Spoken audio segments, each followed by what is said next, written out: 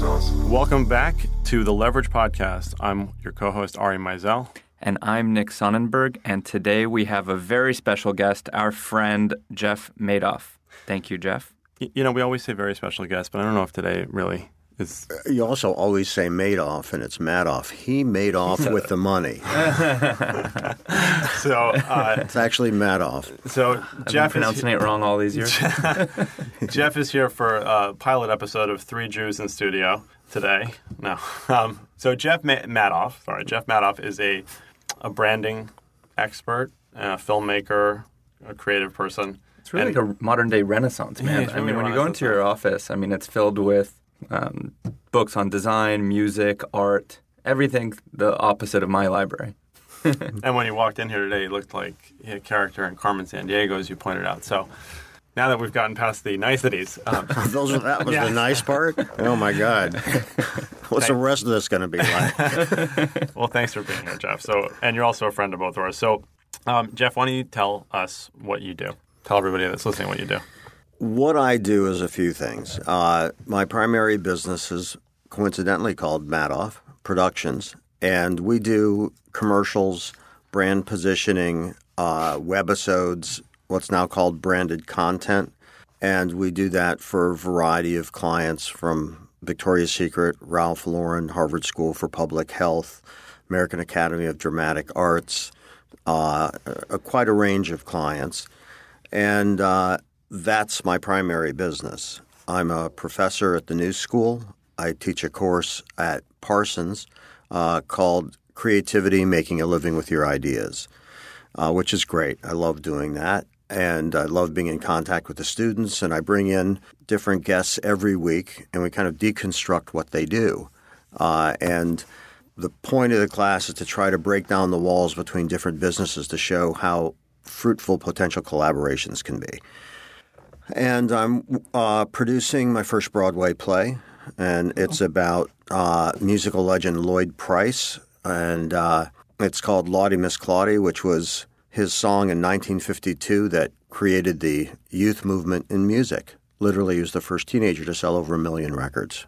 Really? Before in that. The 50s. Pardon? In the 50s. 1952. As a matter of fact, the second largest song, which started the executives that recorded him, executives is way overstating, by the way, how informal the structure was, 27,000 was the most ever sold by a younger person. And then Lloyd sold over 1 million. Wow! So he went from making $26.39 a week digging trenches for septic tanks to $8,000 a week within a month, and his life changed. Yeah. So it's about his life, and it's the crossroads of the youth movement, the civil rights movement, and the birth of rock and roll. How has it been producing your first? What's your role in this? It's your show. Are you the director, producer, both? Of the play? Of the play. The play, I'm the writer. Okay. I won't get too into the weeds, but there's a big difference between a writer on a movie and a writer in theater. In theater, a writer has the creative control. In movies, they don't. Oh. And so I'm one of the producers. That's by default. Mm-hmm. And it's an interesting and slow journey. When are you expecting it to – is there an expected date that this is going to come out? Or we are financed through what's called a staged reading, or a 29-hour, which is a show you put on for potential backers and producers. It's been a really interesting journey, but it's like any other business. As you're trying to get it going, sure, people don't call you back. You have to stay persistent. And, it's a Sisyphean task of pushing that rock up a hill to try to get that business going. I'll mention one other thing because it's probably relevant to your audience. I'm also doing a documentary on the history of Silicon Valley. Oh, cool. Which is approaching it in a very, very different way than it's ever been looked at. I remember you saying you were going to go into one of the Y Combinator or Techstars and try to record their demo day or their pitch day. That was part of that?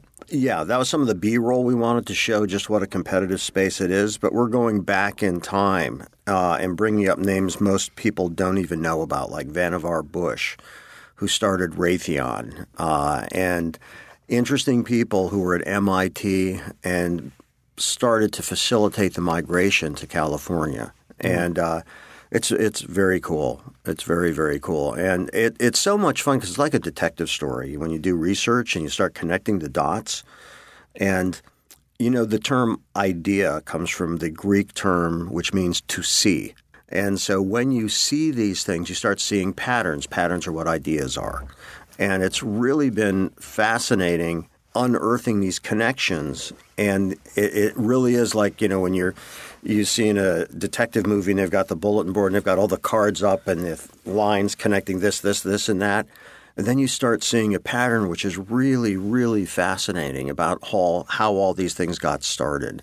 So that's a very cool story too. So would you say your primary medium is film? Well, at this point, video, to be specific. But yes, but, I write. And although I write on a word processor, I also do write longhand too, because I do believe in the connection between your brain and your muscles and your hand and retention and all of that. So I still handwrite my appointment book. Not that I don't screw it up, by the way. But, so I think whatever palette's out there that helps you get done what you want to get done, which is, I know, the purpose of your business, which is offering a wide palette so that people can stay organized and get done.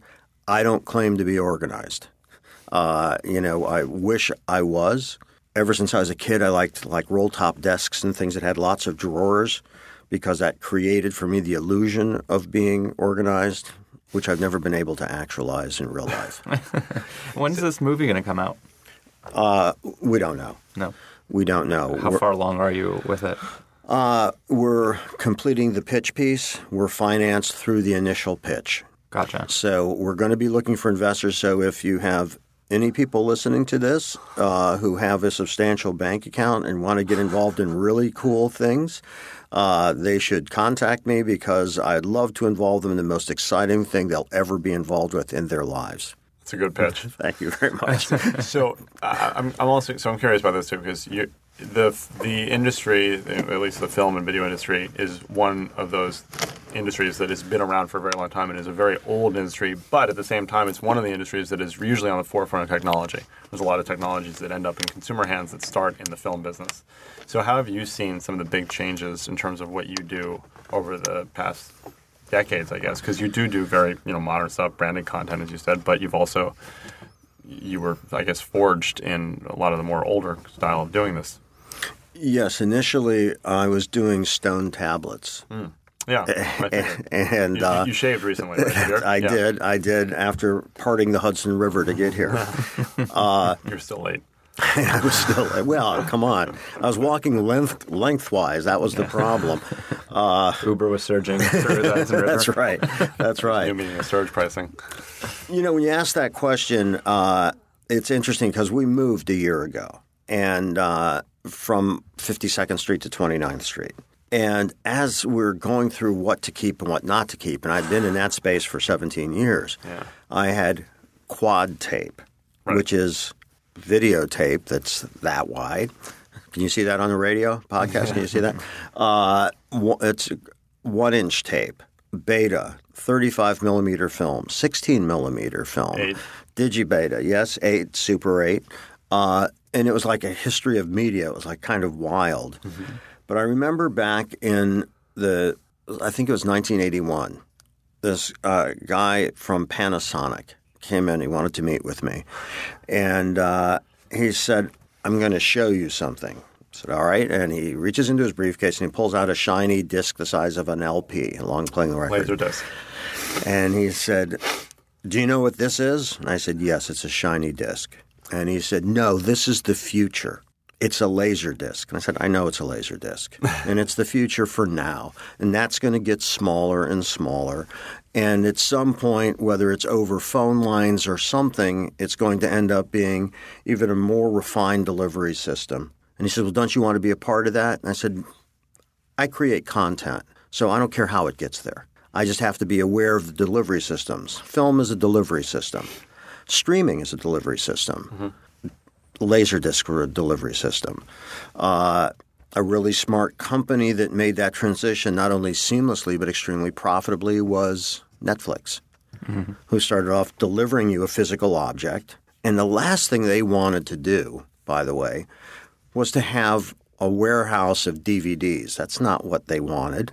And so the less physical inventory you have, the more that you can stream, the smarter you are. So to answer your question, yes, I have seen all these different delivery systems, but being a content creator, that's secondary to me. First, which Netflix is now, by the way. That's right.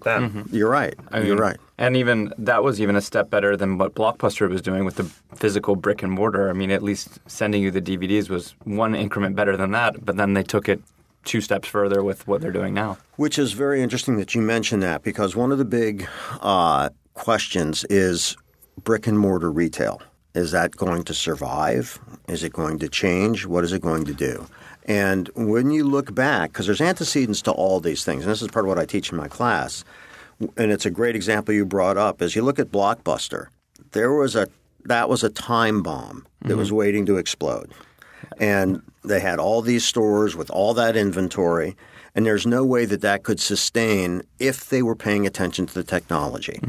I mean, there's so many case studies on Blockbuster and Netflix. It's a pretty famous case study. Well, I was giving you more credit than you deserve, I guess. Yeah. But that is a great parallel. Now, of course, it's happening with apparel, and that's huge. You go on Madison Avenue and you see whether it's Ralph Lauren closing a store, many of the other designer luxury lines are trying to renegotiate their real estate deals, because it used to be in the prime shopping areas, the sky was the limit in terms of what landlords could charge. That's no longer the case. And so, what's going on in retail is really interesting. And if you look back to Blockbuster and Netflix, you start seeing the antecedents to what's going on there. Yeah. Just on my street, Barnes & Noble went out of business, Urban Outfitters, Radio Shack, and GNC, just on my block. I mean, so the Coach is arguably their biggest, or their most important store is the one in Soho on Prince and West Broadway. And we were talking to somebody there, and they were saying basically like they don't actually do a lot of it. It's their number one store, but they don't do a lot of sales out of it necessarily. People walk in, they look at a bag, they walk outside, and then they buy it online. I mean, for a number of reasons, maybe it's cheaper, even if it's not. People just don't want to carry things. I mean, there's so many reasons why current retail just doesn't work. And what's interesting now that's popping up are these companies like Bonobos that have this endless aisle concept where you can go and try the clothes on but not buy it in the store, and you just go to an iPad and buy it. So it's like this hybrid, so they don't have to store too much inventory. That's interesting. Tesla, too. You walk in there, there's one car, and then you pull up the iPad and you order the car you want. I think that, the interesting thing is, because I teach every semester, it was interesting to me that the students said, well, yeah, in a store, though, you can just walk out with it. And, it was instant, just like newspapers as opposed to tablets. It's there. The batteries don't run out. There are things that I think will change because primarily shopping is a social experience. Yeah. And you can't replace social experiences. So when the music industry really hit the wall due to streaming and piracy and so on, what became the revenue source were concerts. Yeah, right. It used to be concerts were to market the musicians to drive sales of albums. Now it's the opposite. And so I think that if you walk by an Apple store, they're always busy. Amazon is opening up, I think, 425 or 450 stores. Now, part of that's going to be distribution systems, and they're opening them in markets where they can then have delivery within a couple of hours. Mm-hmm. Mm-hmm. Retail's not going to go away, but the big mistake that was made is that the first thing that was cut was customer service. Your entire business leverage is built on customer service. And so that's the key thing, and that's often the first thing that businesses cut. So whether it's they're trying to discourage customers by keeping them on hold for a long time, or whether you walk into a big store like Macy's and you can't even find somebody to pay, what's a compelling reason to go? But especially if you know exactly what you want and you could be sitting on your couch and click a button and have it delivered to you in a few hours. But see, in shopping, what's interesting is that there's a discovery process, which can be fun. And, people are still people, and the things that push the same button still do. But you have to think about new ways to approach that transaction. just like you've thought of new ways to approach how you organize and facilitate a business. So it's about thinking creatively and about figuring out how you can do these things. I wonder if in the future how virtual reality is going to impact the shopping experience. Maybe one day you can put a pair of goggles on the couch and get that social type of experience from shopping and be in a store seeing the stuff and then click a button and have it delivered to you. That would be frightening. And the reason it would be frightening, I was at a dinner party, and we were having this kind of a discussion, and somebody said, and he was a guy who was, I think, around 27, actually a successful businessman at that age, an entrepreneur. And he's saying, well, you really think there's a difference between talking to somebody on Facebook and talking to somebody face-to-face? And I said, the mere fact that you're asking that question is troubling. Yeah. Because, there's a huge difference, And I think that's, we're just learning about this technology. It's really new, all of it. We don't know the effects of social media. We don't know the effects of not being in contact for long periods of time with people. I mean, the only people that used to go through that were astronauts, I guess, But, we're all kind of astronauts because we're going off into this space that nobody has really explored yet. And I think the results are far from in on how that affects us, but there's also no turning it back. Well, it's actually interesting. So I interviewed Connor Blakely yesterday, who's a 17-year-old sort of whiz kid marketing guru, and he helps big companies like Sprint market to Gen Z, which is, I think, 17 and under or something. I'm actually doing fetal marketing. Yeah. All right. I mean, it's just where you get the sound waves in there. He said something that I found very surprising, which was that his generation, because they have grown up with all of this access and FaceTiming their moms and like ordering a pizza whenever they want, that a lot of the younger generation now actually does want more face-to-face interaction, which I found really surprising. We're technically millennials, I guess, and we've grown up. Like, I didn't have a phone, I didn't have email when I was young, and I grew into that. And so now it's like a more of a thing that we've sort of meshed with. But he was saying that this younger generation now does want that face-to-face interaction more, which I found interesting. I also try to keep in perspective that when you talk about millennials, Gen X, Generation Z, baby boomers, which is what I'm a part of. Oh, I thought you were part of the silent generation. That's why I'm talking now, as a matter of fact. My grandfather was one of the pioneers in silent radio. Oh, perfect. Yeah. Didn't work. People couldn't tell whether it was on or not. But he thought he was on to something, And I said, it's really hard to be a mime on radio. It's worth trying. Anything's worth trying, right? But the point is that those categories were developed by marketers. They're not real. Okay, there are people that are baby boomers and want the same thing that millennials want. There's people that are Gen Z that want the same thing that another group wants. And that demographic was literally the construct of marketers, all designed to sell you stuff. There's no real Gen X. There's no real millennials. It's not a block. It's not monolithic. But don't you find patterns, though, in people that are in certain generations or certain age ranges? Like, you can obviously someone that's a baby boomer, you might find that they have characteristics of a younger generation, but there is like some commonality among generations. No, that's what I'm saying. There is commonality, and what I'm saying is that look, I'm totally agnostic in terms of I don't care about somebody's age, I don't care about somebody's gender, I don't care about those things. What I care about is, are you intelligent? Do you have a sense of curiosity? Do you have a sense of humor? Do you have a sense of empathy? And if those categories are fulfilled, I don't care if you're 22 or if you're 92. It doesn't make any difference. When I was in college, my degree, I had a double major in philosophy and psychology. Bertrand Russell, the great British philosopher, was arrested for protesting the Vietnam War. He was 94. I may have the age off by a couple of years, but that was generally it. And I thought, man, I want to be like that. That is cool. This guy is out there and vital and engaged and doing stuff at that age. And I know people that are, I can see it in students who are 19 or 20 who are already sleepwalking through life. And whether or not they will wake up, because oftentimes a lot of the damage and learning damage has been done much, much earlier, whether it's at home or in early schooling.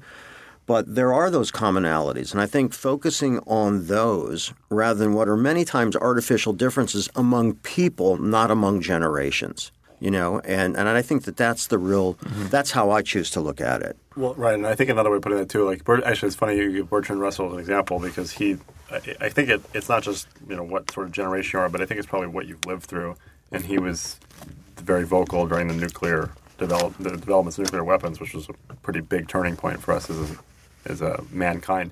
So I think that's probably part of it too, in terms of what you've lived through at what Absolutely. point it sort of energizes you. I mean, we're all shaped by the events that happen around us, and so I think that you're right, and you always have to look at context. There's a great book by George S. Trow, and it started off as I believe it was a New Yorker article, and it's a short book, but it's brilliant. It's called The Context of No Context.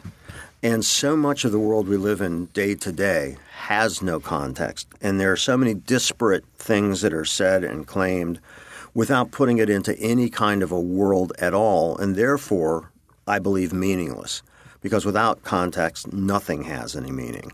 Yeah, absolutely. So actually that's a really good way to sort of bring it back to this. So people listening who are either entrepreneurs or they're thinking about their businesses, one of the things that you got me thinking about before we talk about content about Netflix is that a lot of people, you ask them what business they're in, and they tell you. But if you dig further, it's really that they're actually in a different business per se. Mm-hmm. You're not necessarily in the DVD delivery business. You're in the content business, that kind of thing. So that context, I think, is very important in terms of how people think about not only the services or products that they offer, but really how they do business, because that's an ever-evolving thing. So I thought that was a good way to sort of tie it together in terms of context. Well, and the knowing what business you're in is critical. And it may sound obvious, but it's not to most people. Part of what I do, and I work with companies that hire me to talk about becoming a brand and how do you create a brand. That notion of knowing what business you're in, it's surprising how many companies don't. So I'll give you a real-world example. Polaroid. Yeah. Okay, Polaroid literally created the market for instant photography. Now, when it started, instant photography was a minute. Yeah. But it was instant photography. Lapping it. And you actually used to put a chemical fixative on it. On Polaroid? Yeah. Oh. Yeah.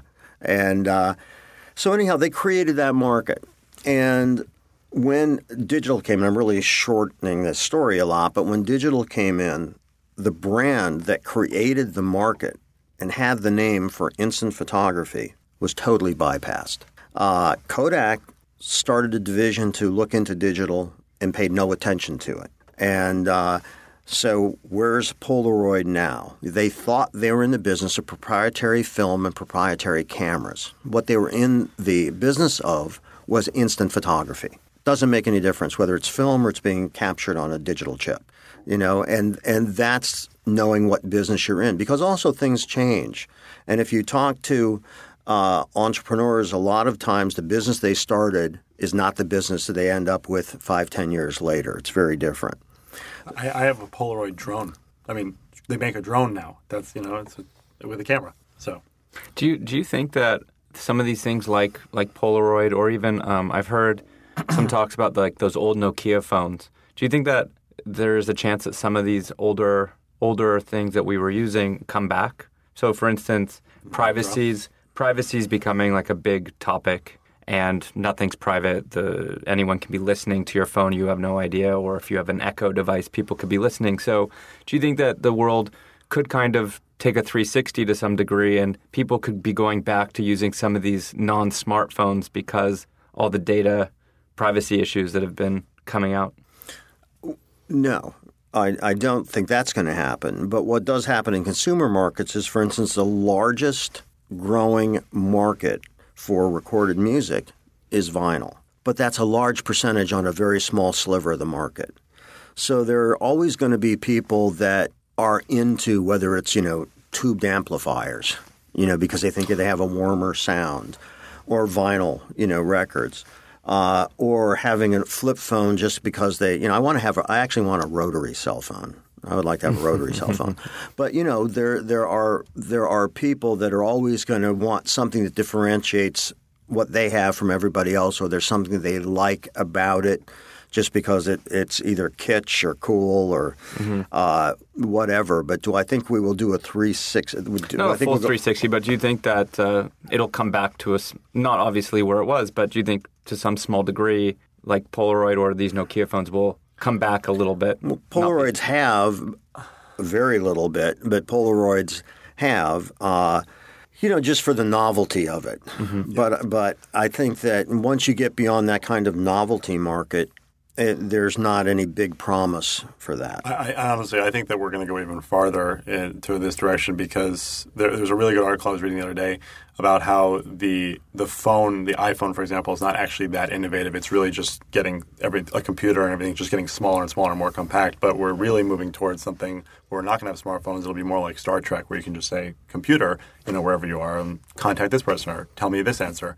Order this. Well, you have that already. Amazon has that. But I mean, literally not having a smartphone anymore. Right. At some point. Yeah. They tried it with Google Glass. That was a bit of a failure, but... Yeah. Well, no, but this would require obviously more ubiquitous sort of technological spread. But So back to Polaroid, do you think that they made a mistake then by branding themselves as the instant photo company? Or do you think that they just made the mistake that they weren't keeping up with technology and competing in the digital market? I think that the larger companies get, especially when they've gone through periods of essentially non-competitive profiting, there tends to be an arrogance that comes in that they don't think they can be touched. Oftentimes the executives become very, very insular in those companies and are no longer aware of what's going on in the marketplace, nor do they have people that tell them because everybody's afraid of them. And most people's job is to keep their job. Before doing anything smart or innovative, it's keeping their job becomes a primary job. So I think that it's about, you always have to keep your ear to the ground to see who's coming. And I know some smart entrepreneurs that they wake up every day thinking, who's trying to kill me today? Who's trying to eat my lunch? Who's trying to take away my business? And that gets into a whole other area because that's personalities in business and, the obsession that is oftentimes necessary to build a large company. I mean, Steve Jobs was an obsessive personality. Bill Gates was an obsessive personality.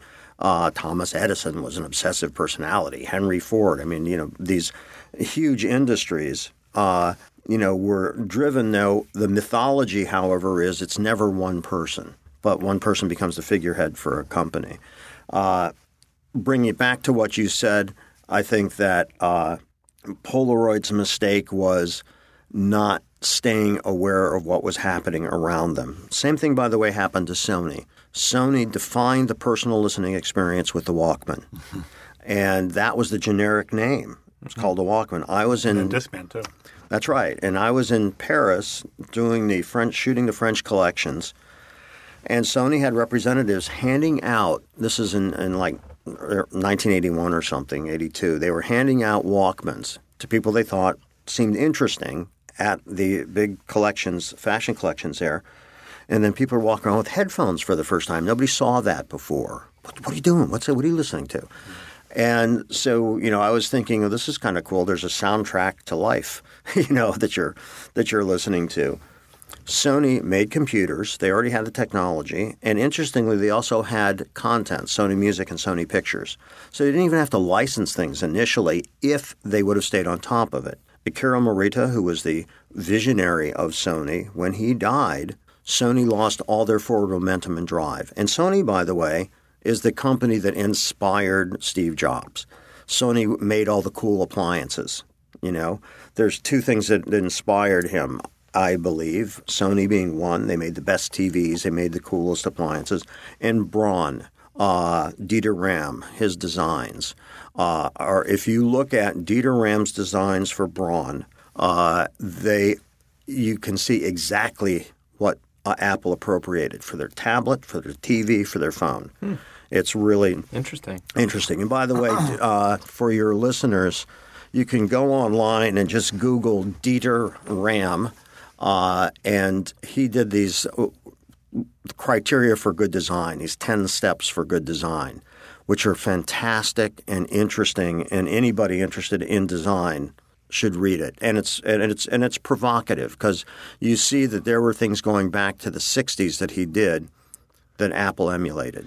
So what's the lesson to be learned here? Like, no matter what size you get to, never be complacent and always be trying to think about the next iteration or the next thing that you can do, because if you don't figure that out, someone else is going to and squash you. Well, if you look at, for instance, the companies that have the highest value right now, which is Apple and Google and Facebook. I forget what the other one was. But ExxonMobil? No, the four of the top companies, none of them have traditional business people at the helm. None. Mm-hmm. That's pretty interesting. Mm-hmm. That was never the case. And if you go back just 20 years and look at who are the top 10 companies, these companies didn't even exist. Yeah. And now they're at the top. So yes, that disruption in the market you need to pay attention to. You need to pay attention to what's happening. And the only thing that's certain is that things will change. Mm-hmm. So another point here, and that it's good that you brought up the Walkman, is in terms of adapting by finding new markets for your product. And so the Sony arguably, launched the cassette tape industry, which would probably be considered to be all but dead now, except there are two companies that do over 3 million cassette tapes every year, and they go to the prison population. And they're clear. They have to make them clear so you can't hide anything in them. And they don't have screws. They're fused together. And these two companies were big cassette tape makers, and that's how they sort of pivoted. It's for the prison market now because it's safe there. So sometimes that means, the product can stay the same and maybe adjust a little bit, but finding a new market for it. They don't have Sonos in prison? No. The Swell bottles? Only Madoff. Yeah. He made off with Sonos? Yeah, I got one, actually. Yeah. So I met Sarah, who's the founder of the company, yesterday. And what was so interesting, because it's a water bottle. Steel water bottle, right? And her notion was she dresses well, she dresses fashionably, she lives in New York, and she these people pulling out something that looks like it'd be holding cleaning fluid or something.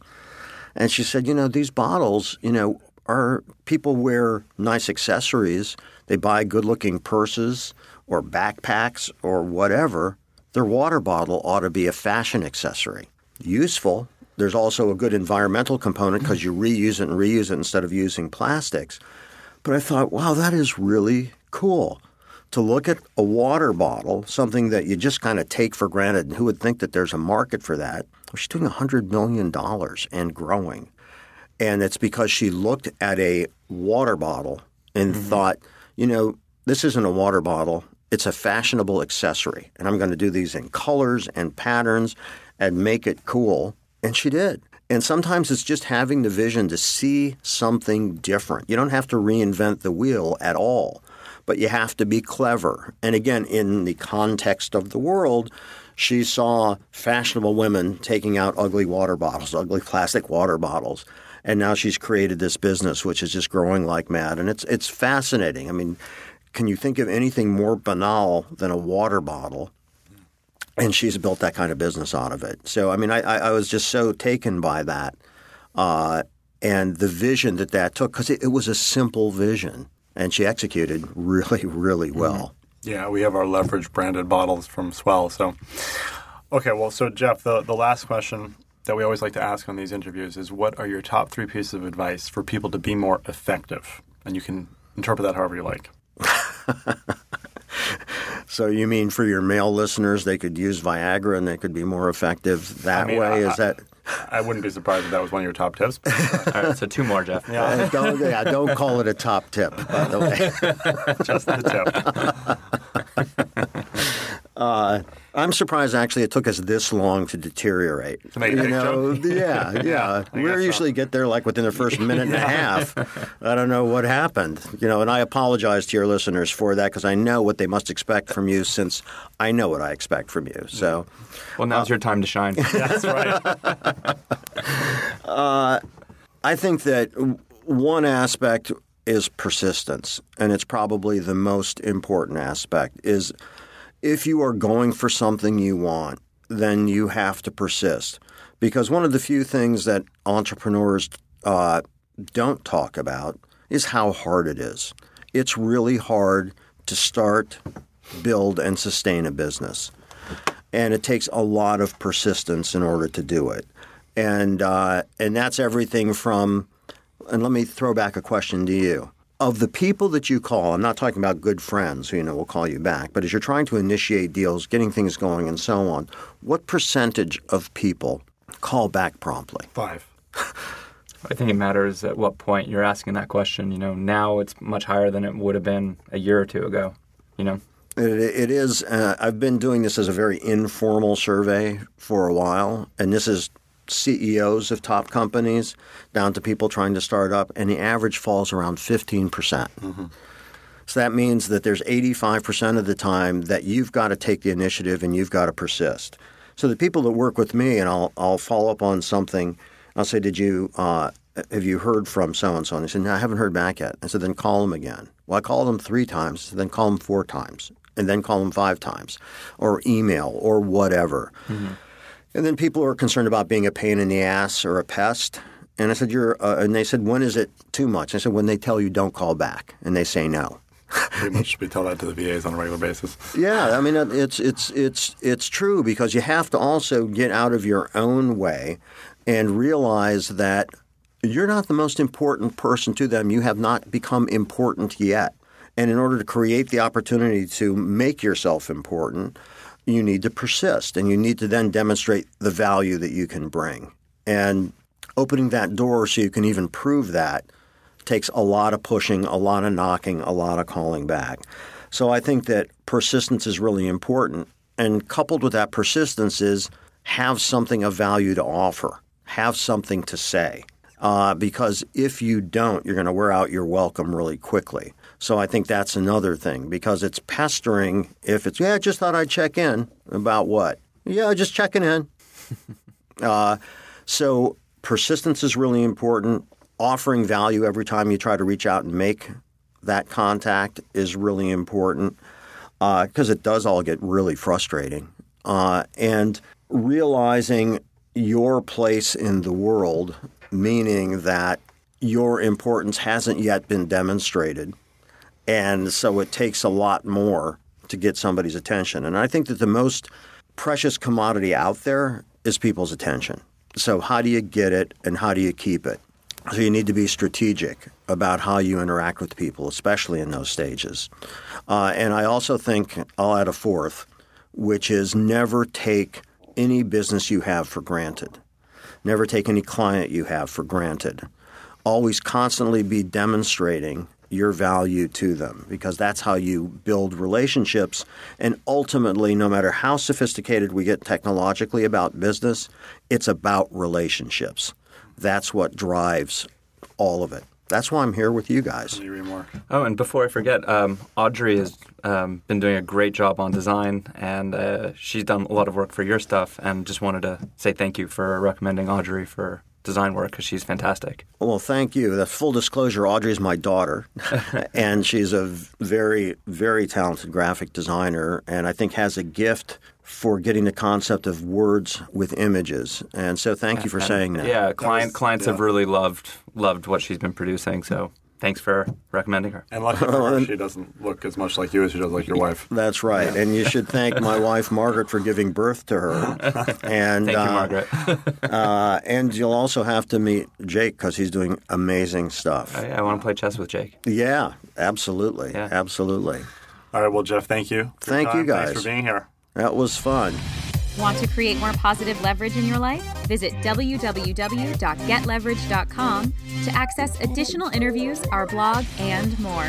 Be sure to subscribe to hear a new episode every week.